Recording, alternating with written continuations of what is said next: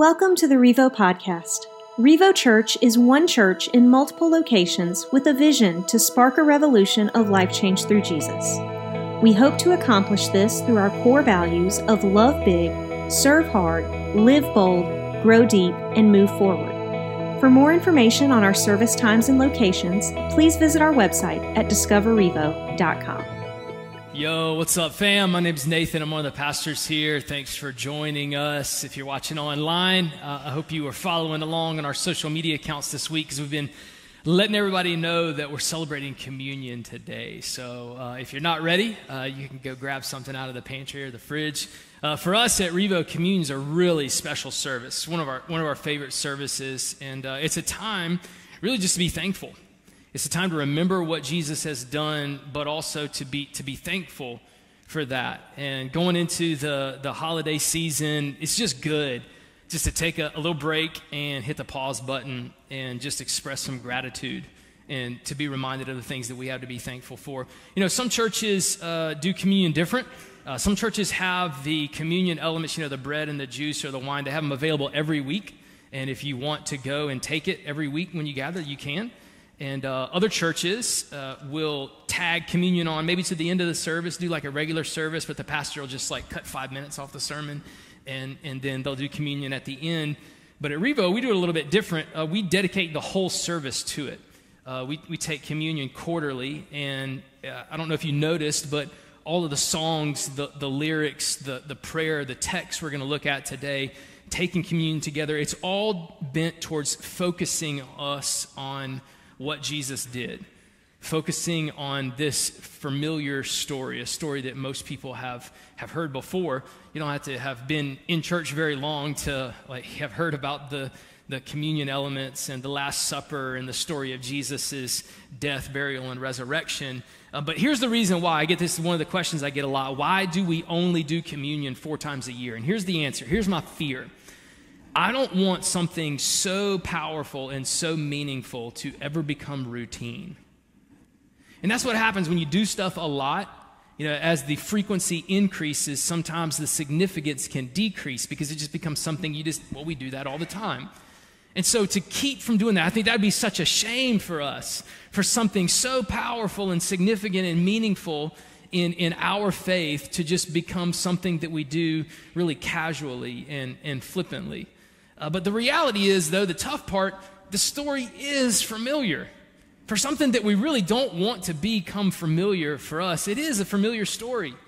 I mean, you've heard it many times. It's in all 4 of the Gospels. It's just a part of Jesus' story. And especially leading up to Easter, we hear this Passion Week that ended with the Lord's Supper. You've probably heard it all before. Jesus wants to plan one last meal with his disciples.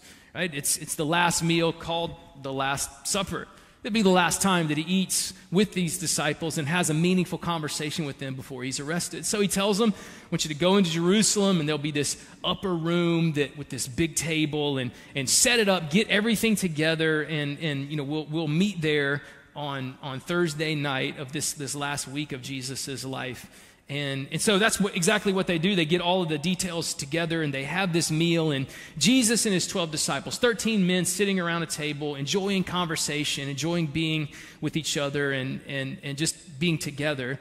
And then Jesus makes it really awkward. He brings something up in Matthew chapter 26 that kind of deflates the whole room. In verse 20, he said, when it was evening, Jesus sat down at the table with the 12 disciples. While they're eating, he said, I tell you the truth, one of you will betray me. One of the 12 people that are in the small room enjoying dinner together, one of you will betray me. Greatly distressed, each one asked in turn, am I the one, Lord? One by one, every man in the room turned to Jesus and said, one of us will betray you. Jesus, it's not me, is it? It surely can't be me. He replied, one of you who has just eaten from this bowl with me will betray me. For the Son of Man must die, as the Scriptures declared long ago. But how terrible it will be for the one who betrays him. It would be far better for that man if he had never been born. And then Judas, you get down the list, all 11 people have said, is it me? Is it me? Is it me? And Jesus is like, no, not you. Judas, the one who would betray him, also asked, Rabbi, am I the one? And Jesus told him, "You have said it. You have said it." The scene is set, and Jesus reveals that Judas is going to be the one that betrays him. Like low-key calls him out in front of everybody, right? Super awkward. Now everybody's just slowly scooting away from Judas, like getting some space between their chair and Judas. Is this guy crazy? What's Jesus mean by this? What's getting ready to happen here? And it's a subtle reminder that Jesus knew exactly what was going to happen to him. And think about that. Jesus knew when he was going to die. He knew how he was going to die, how it would all play out. He even knew the who would betray him and who was on his team and who would deny him and what would happen to all of the major players and characters in the story. And knowing all of those things, over the next few verses, Jesus explains in detail what's actually going to happen to his body when it gets crucified. It's a gruesome account. And throughout the Gospels, Jesus does not spare us the details on how it's going to be happening. He uses words like, "My body is going to be broken and my blood will be spilled. It will be shed." And crucifixion was just a gory, horrible way to die. And Jesus describes that. He knows all of those details. And maybe you've heard that 1,000 times. I know, like it's the bread, and you break the bread in the body, and it's the cup, and pass it around, and it's my blood shed for you. And it can become familiar. It can become routine. But in the book of Matthew, there might be a detail that you missed. A detail of the story that as you've heard this, maybe you just glossed over this verse, because after they had taken the elements, in verse 30 it says, "Then they sang a hymn and went out to the Mount of Olives." They sang a song. Does that seem odd to you? I mean, they do a meal. Like, is this like some biblical karaoke here? Like, they do a meal together. You're with all your buddies. Let's sing a few karaoke songs and then leave and go to the next one. Like, why is that in there? And then when you think about it, anytime we sing in a public, like especially around a table, it's usually a happy event, right? I mean, it's happy birthday to you, or we're celebrating something. Like, usually, like, we don't sing about sad stuff. That's why, like, I don't like country music. Are there any country music fans in here? All right, keep your hands down. I don't want to judge. They're all the same. They're so sad. Like, somebody's dog died, or my girlfriend broke up with me, or my truck got stuck in the mud, or there's no more beers in the fridge, or what. It's just a bunch of, like, bad, sad stuff. Like, that's why nobody likes country music. But so why would somebody sing? Why would somebody sing? After Jesus said all that, he said, "Hey, guys, look, this is the last time we're ever going to be together. And one of you around this table is going to stab me in the back. And the death that I'm going to die is going to be gruesome. Now let's all get up and sing a song." All right. Celebrate good times. Just doesn't seem to fit that in verse 30, after all of that, Jesus says we're going to sing. You've probably heard stories of Jesus. Jesus is a preacher. Jesus is a teacher. He's a miracle worker. He's a healer. But Jesus the singer, ever heard of that? Did you know Jesus was like lead vocals in his last meal? He led the whole team in a song on the very night that he would lose his freedom and would set into course an action that would change the course of history forever. Jesus was singing at a moment like that. I wonder if you knew Jesus was a singer. But it says they sang together, which brings to attention my mind, what did they sing? I'd love to know. Like, what song popped into Jesus' mind after he just unloaded all of that heavy stuff on his disciples? Well, oddly enough, Jewish scholars tell us what song Jesus and his disciples would have sang that night. In verse 30, when it says they sang a hymn, we actually know the lyrics to that song. Because there's a particular song that in the Jewish tradition that you would always sing after celebrating the Passover. And so it makes total sense. And the song is actually found in the Old Testament. The book of Psalms, right there, smack dab in the middle of your book, that was the song book for the New Testament church. Every psalm in the 150 chapters in the book of Psalms had a melody with it. They weren't designed just to be read. They were songs. And so if anybody in Jesus' day in the first century was singing a song, they were just opening up the book of Psalms and singing that. And so we know the exact song that Jesus sang.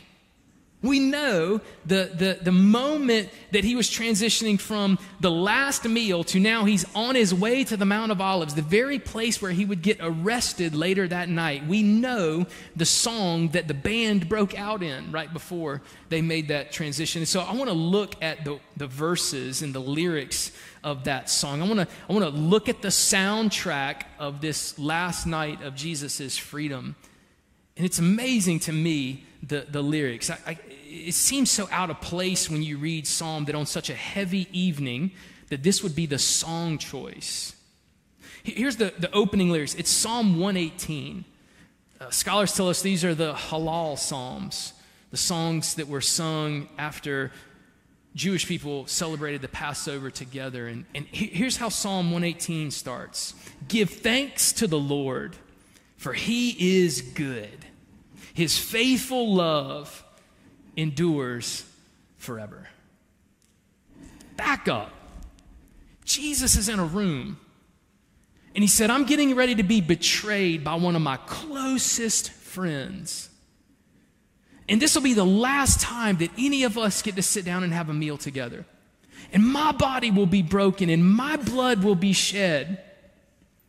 And we're getting ready to take this bread and this wine, this communion element together. And the thing that was on Jesus' mind was this. He said, so give thanks to the Lord, for he is good. It's like, did somebody in the back hit the wrong song? Like, surely this can't be. Like that doesn't fit at all. Like, why in the world would Jesus be saying his faithful love endures forever? See, Jesus understood something, a powerful reminder that he shared with the people that were closest to him. And you got to catch it in that first verse of Psalm 118. He made a big statement. He said, God is good. That's big.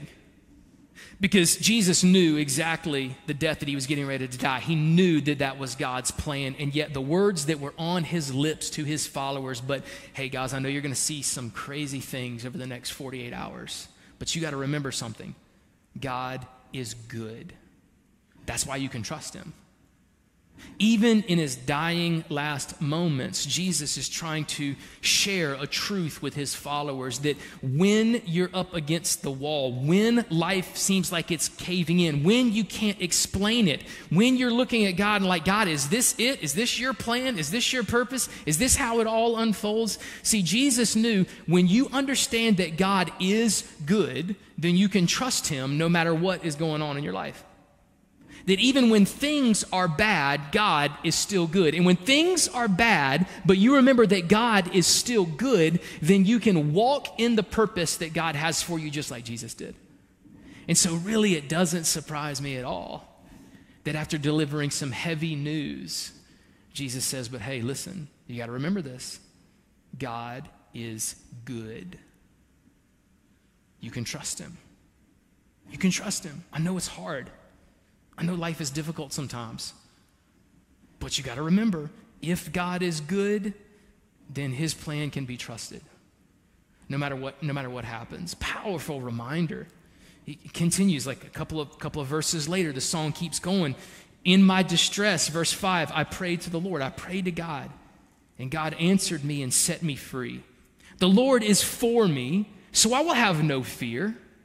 What can mere people do to me? Heads up, Jesus. I can tell you what mere people can do to you. They can jab a crown of thorns on your head, and they can jab a spear in your side, and they can nail you to a cross, and you can die an unbelievably painful death.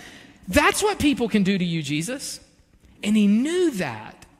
He knew every detail of it. And the words on his mouth are, the Lord is for me, and he will help me. What can mere people do to me? I will look in triumph at those who hate me.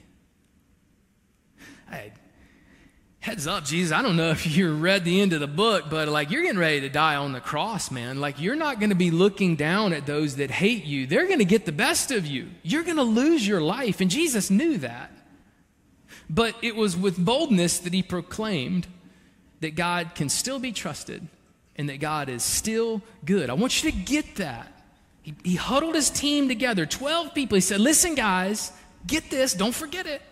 We're going to sing the song on the way out. God is good, and he can be trusted, and he is faithful.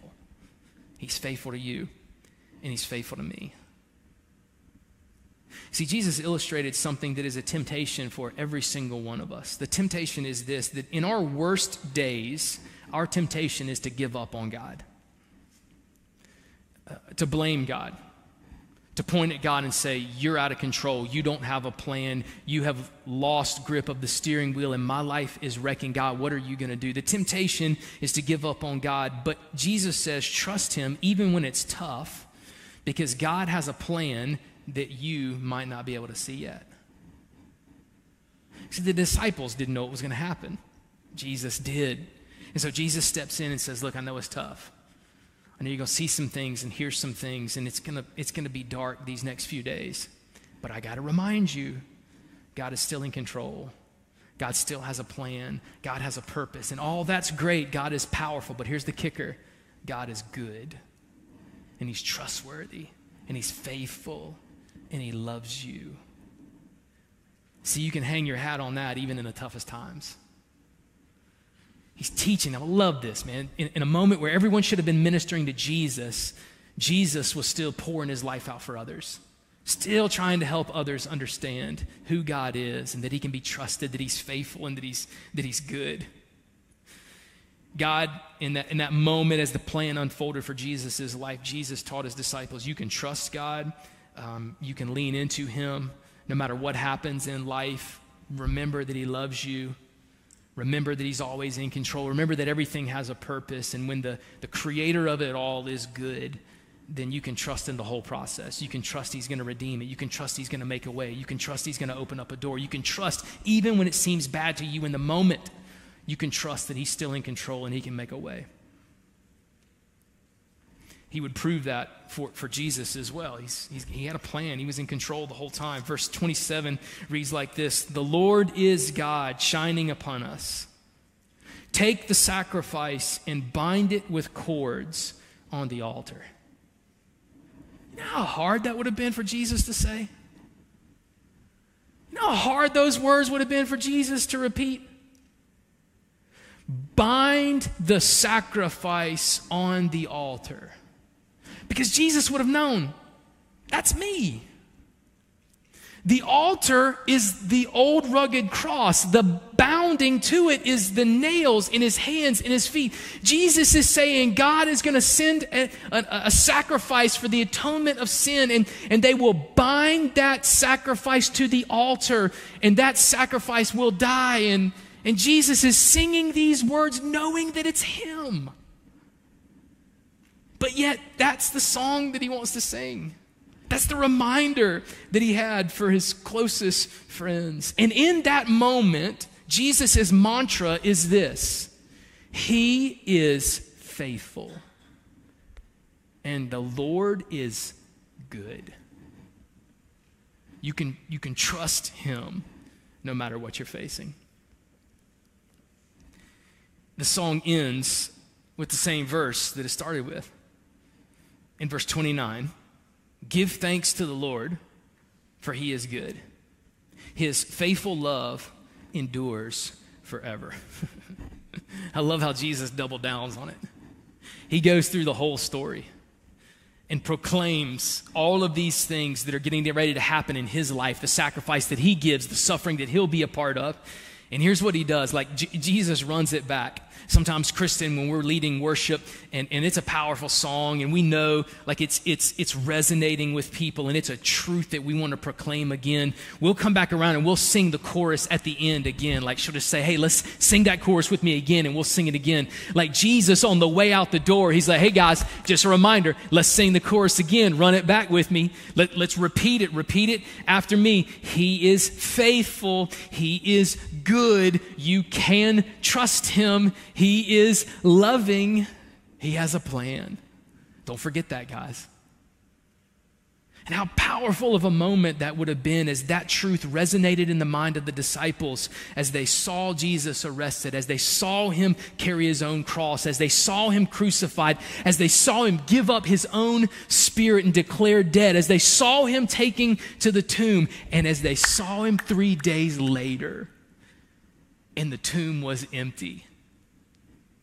They would have remembered what Jesus said. They would have remembered the song that was proclaimed. Give thanks to the Lord, for he is good. His faithful love endures forever. Would have been the ultimate I told you so moment for Jesus. I told you he was good. I told you he had a plan. I told you he was working in the background. I told you even though it looked bad, I told you you could trust him. I told you he would work it out. That's the song that Jesus ends with. In his darkest hour, that's what Jesus had on his mind. Not why me, not I can't believe this is going to happen, not I'm out, this is unfair. It's the Lord is good. God can be trusted. He is faithful. Don't ever forget that. Those were the words off of his lips as that band of brothers walked out of that upper room after enjoying the last meal and walked out to the garden where Jesus would pray again and finally be arrested. What a great reminder for us. What a reminder as we take the bread and the cup as a faith family together. What a way to kick off a season of gratitude as we lead up to Thanksgiving. Here's what I want to challenge you to do over these next few minutes. Let me pray for you. The band's going to come out and I want them to sing this song over you. Maybe just like Jesus would have done as he sang the song over the disciples that night and repeated how faithful and how good God was. And I just want us to sit in that moment and be reminded of those things before we get up and take the elements together. Let's pray together.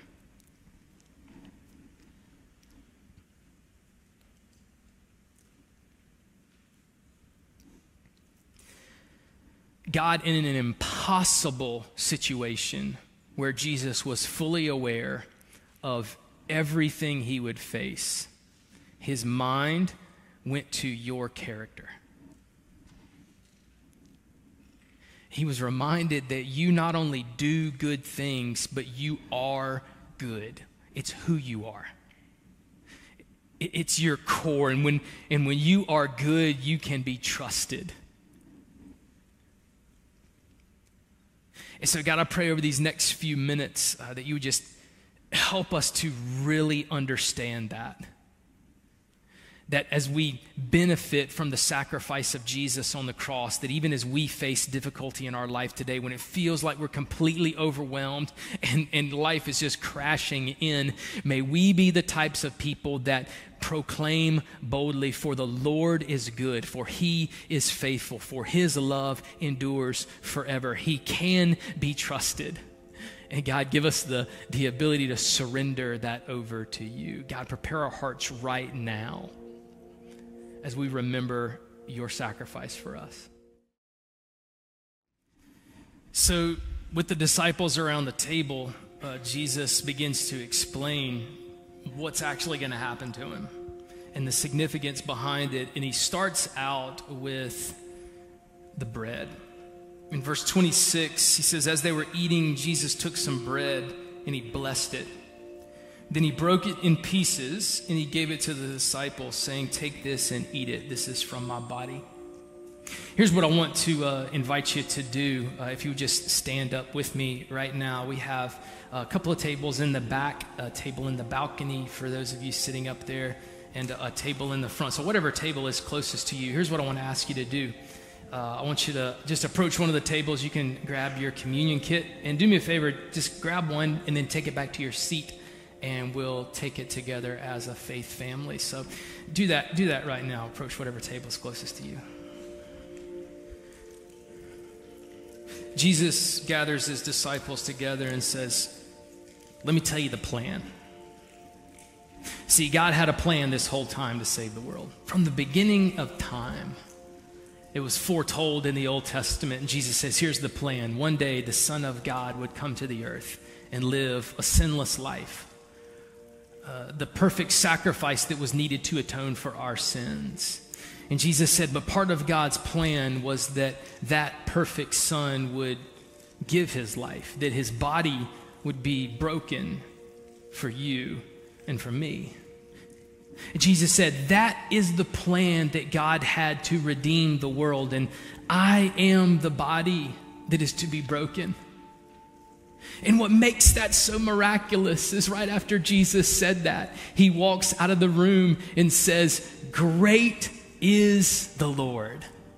Boy, he is so good. He's worthy to be praised. He has a plan. His love for us endures forever. And so as we take this bread, I want you to remember not only the life of Jesus that was broken for you and for me, the forgiveness of our sins, but I want you to remember that God behind it is good, and he can be trusted, and his faithfulness and love for you endures forever. That's why Jesus could walk confidently in that room and said, my body will be broken for the forgiveness of sin. And God is good.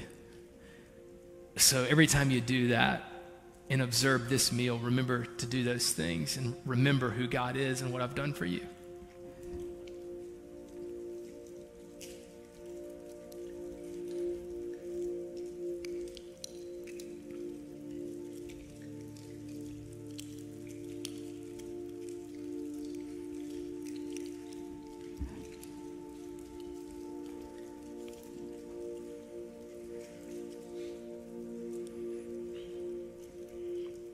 This is what happens next.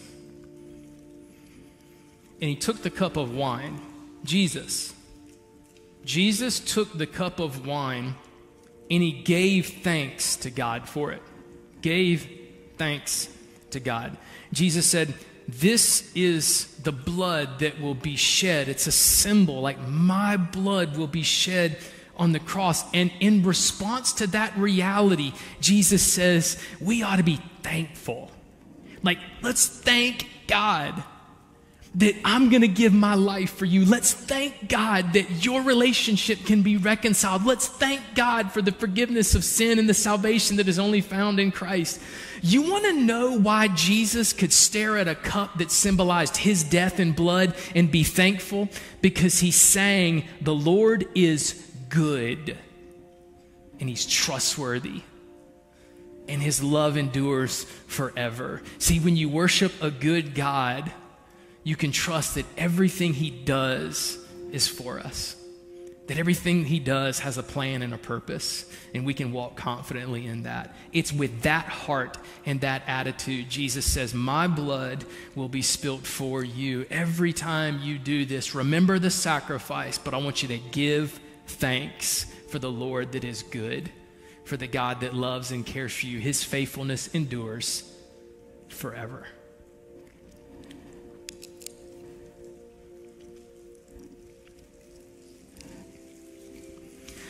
God, I pray this never becomes routine.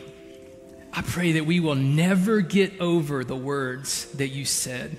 Not just the actions of yours on the cross, not just the story that unfolds of the perfect man, innocent, giving up his life for the ransom of many. But we would be reminded of the God that was behind it all. That from day one had a plan of redemption. That had a desire to reconcile mankind to himself. And he did that through his son Jesus.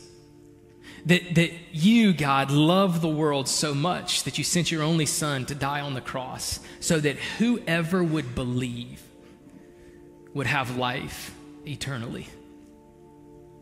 God, as we sing, as we celebrate, as we remember what these elements stand for and the promises that hold true for us today, God, may we respond in a heart of gratitude, thankfulness for who you are, that you are good, and that your faithfulness and love endures forever. Ask those things in your Son, Jesus' name. Amen. Thanks for listening to the Revo podcast. We believe everyone has a next step to take in their relationship with Jesus. If you would like more information on what that means for you, or if you have any questions about today's message, please email us at info@discoverrevo.com.